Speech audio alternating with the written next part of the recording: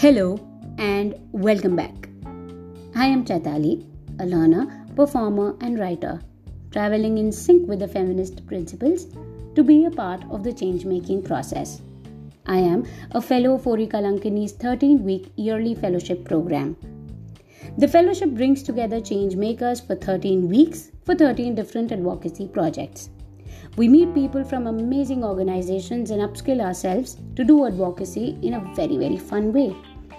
This series of episodes are for cisgendered, heterosexual men, women who identify or express themselves within a normative boundary, to start thinking about pleasure in ways that are beyond the normal, the market, and the mainstream.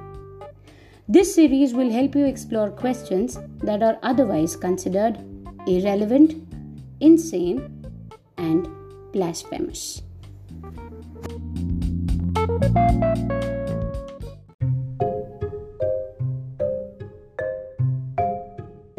Discussions on pleasure, if there have been in circles belonging to the upper caste, able-bodied sections of the society. In fact, the intellectual circles still are the categories that are not deprived of resources. A biologically determinate viewpoint of sex as solely the province of reproduction and reproduction solely the province of the fittest, usually those with access to the full enjoyment of citizenship, has largely served to exclude people with disabilities. In addition, a social cultural viewpoint of sex as a source of danger leads to the presumed need for protection. Disabled populations are not viewed as acceptable candidates for reproduction or even capable of sex for pleasure. This viewpoint is marked by Michael S. Tepper, who writes on disability and sexuality.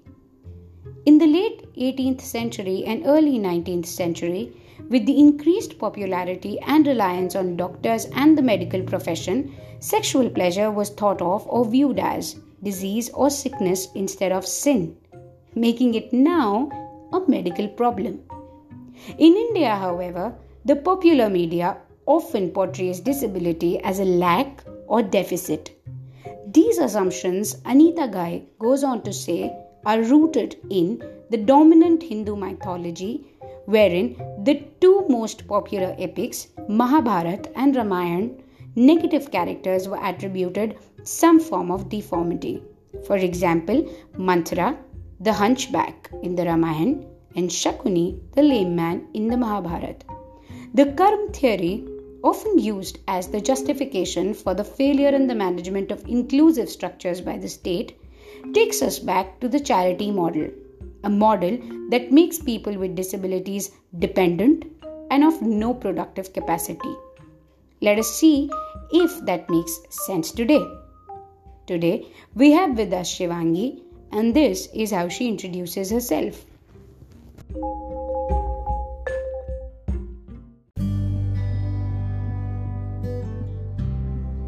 My name is Shivangi, and I'm a queer and disabled activist and a graffiti artist with an organization called Determined Art Movement. You can also follow me on Twitter and Instagram. My username is Disabled Type. I work as a consultant, researcher, facilitator, and policy advisor with an emphasis on advocacy for sexuality, disability, accessibility, and gender. My chosen family consists of my cat Mia and my partner Nikita, who is neurodivergent, trans, and of the village.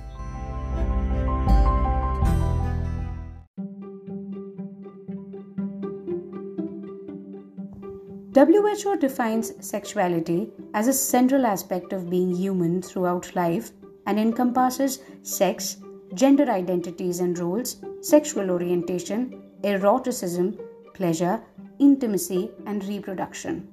Sexuality is experienced and expressed in thoughts, fantasies, desires, beliefs, attitudes, values, behaviors, practices, roles, and relationships. While sexuality can include all of these dimensions, not all of them are always experienced or expressed.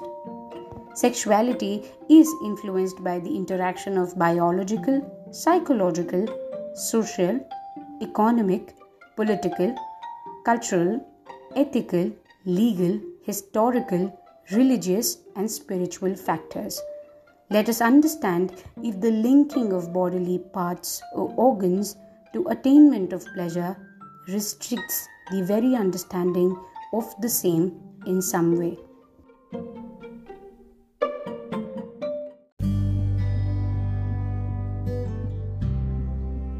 Yeah, I definitely think that it is a very restrictive concept to give it a physical definition, because I think it can be very ableist, because if we look at the history of the disability movement, um, we learn about the medical model, which talks about the deficits of the body, and which means what the body can do, what can it not do, and what are the diagnoses. So based on the diagnosis, what can the body do, what can it not do.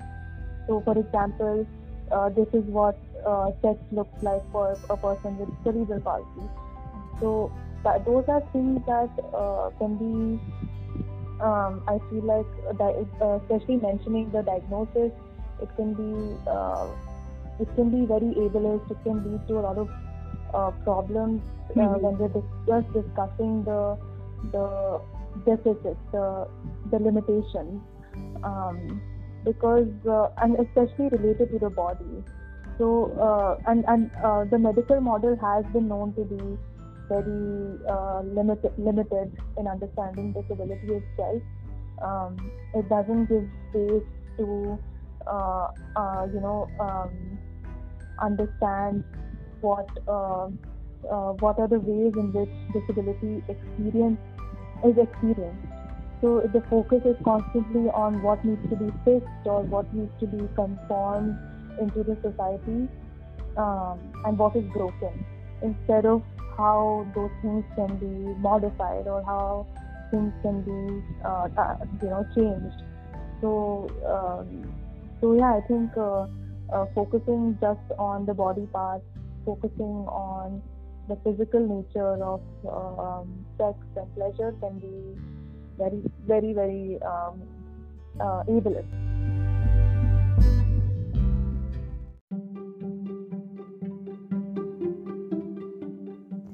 Social inclusion as a concept and a theory is often used in elaborate discussions around us. We challenge the social structures, claiming that there is a lack of an inclusive spirit. But what is inclusion, and have we been inclusive even after legal recognition to women, the queer, and the people with disabilities? I wanted to understand if Shivangi thinks we have been inclusive enough in the various kinds of definitions that revolve around us about pleasure, pain, and desire.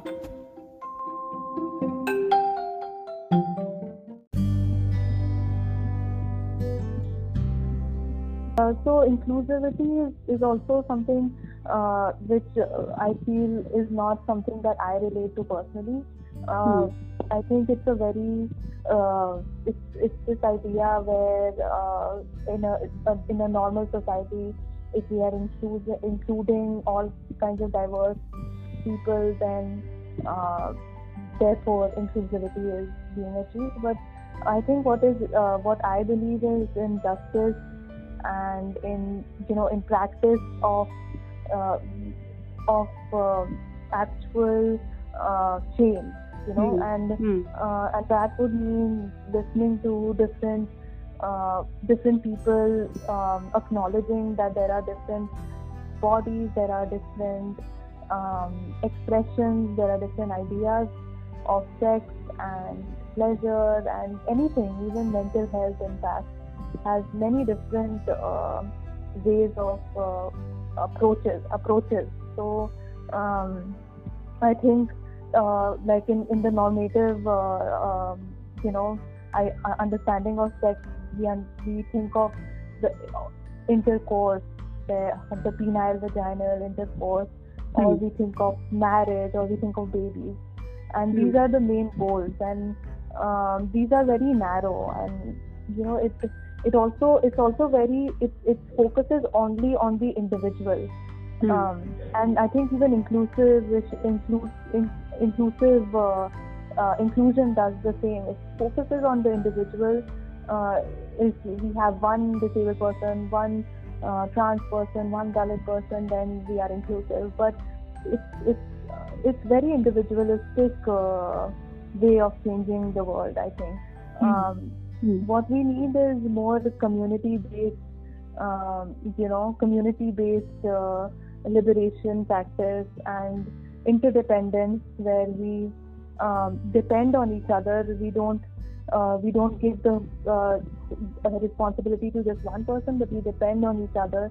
We have proper communication, and that comes, even interdependence also comes in sex and pleasure, because if we see the laws in our country, we'll see that there is the right to privacy, which can also again be very ableist, because a lot of people with disabilities need to have support, when they are having sex, or they need support, so they need someone around, or they need someone who is there with them, who can help them.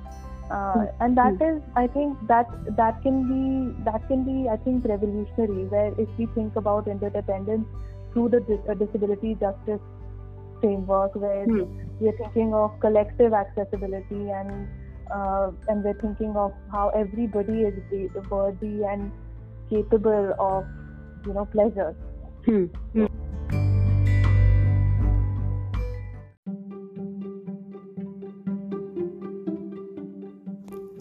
Some journeys often make way for a change that paves path for a revolution. How does a journey of disability and pleasure look like? Where does it start, and what is its future? Here, Shivangi shares a piece of the lived journey.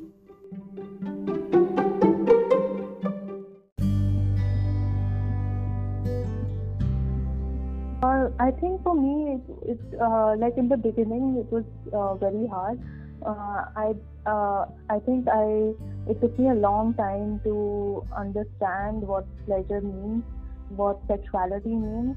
I think I didn't even feel like my body was sexual until my early 20s.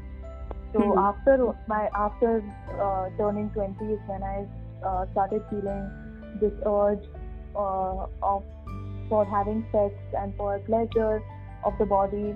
There's many different kinds of pleasures as well, of course. There was playing games and taking part in the classes. Those are also, and having a very good communication, or even indulging in many different forms of drugs, I think, was, it has this, it induces a certain kind of pleasure when you're young. So I think for me, that in the beginning, I used to get a lot of pleasure in smoking, drinking, all of these things. Even good habits like talking to friends, having long conversations. Those were things that really gave me pleasure. And after I realized about my body and self-exploration, masturbation, I think it was a revolutionary act for me, because we didn't see a lot of disabled women talking about sexuality when I was that age.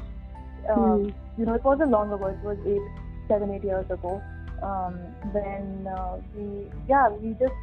I didn't have a lot of role models. I didn't have a lot of mentors who would talk to me about this.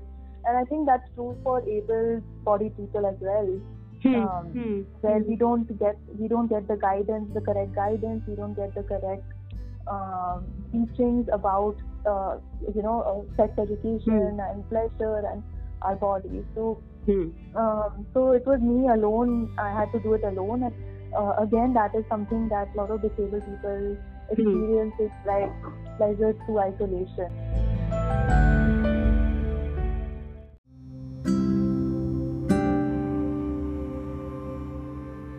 A story like Shivangi's will never be found on NCERT textbooks or in Bollywood masalas. These are journeys that have come a long way in the recognition of rights of the community. It is only fair that we become a part of their journey, without taking their space, their voices, and the spirit which has the capacity to light a pandemic-struck world. Let us accept that it is the system that allows some to climb the ladder while keeping the other half in the margins. Hope this episode gives you points to think and ponder upon. You may find a lot of it politically incorrect, a lot of it wrong, and a lot of it not agreeable. But try and take what you can. Please do check out other episodes of this series and other awesome series on our channel Ori Kalankini in all major podcasting platforms. See you there.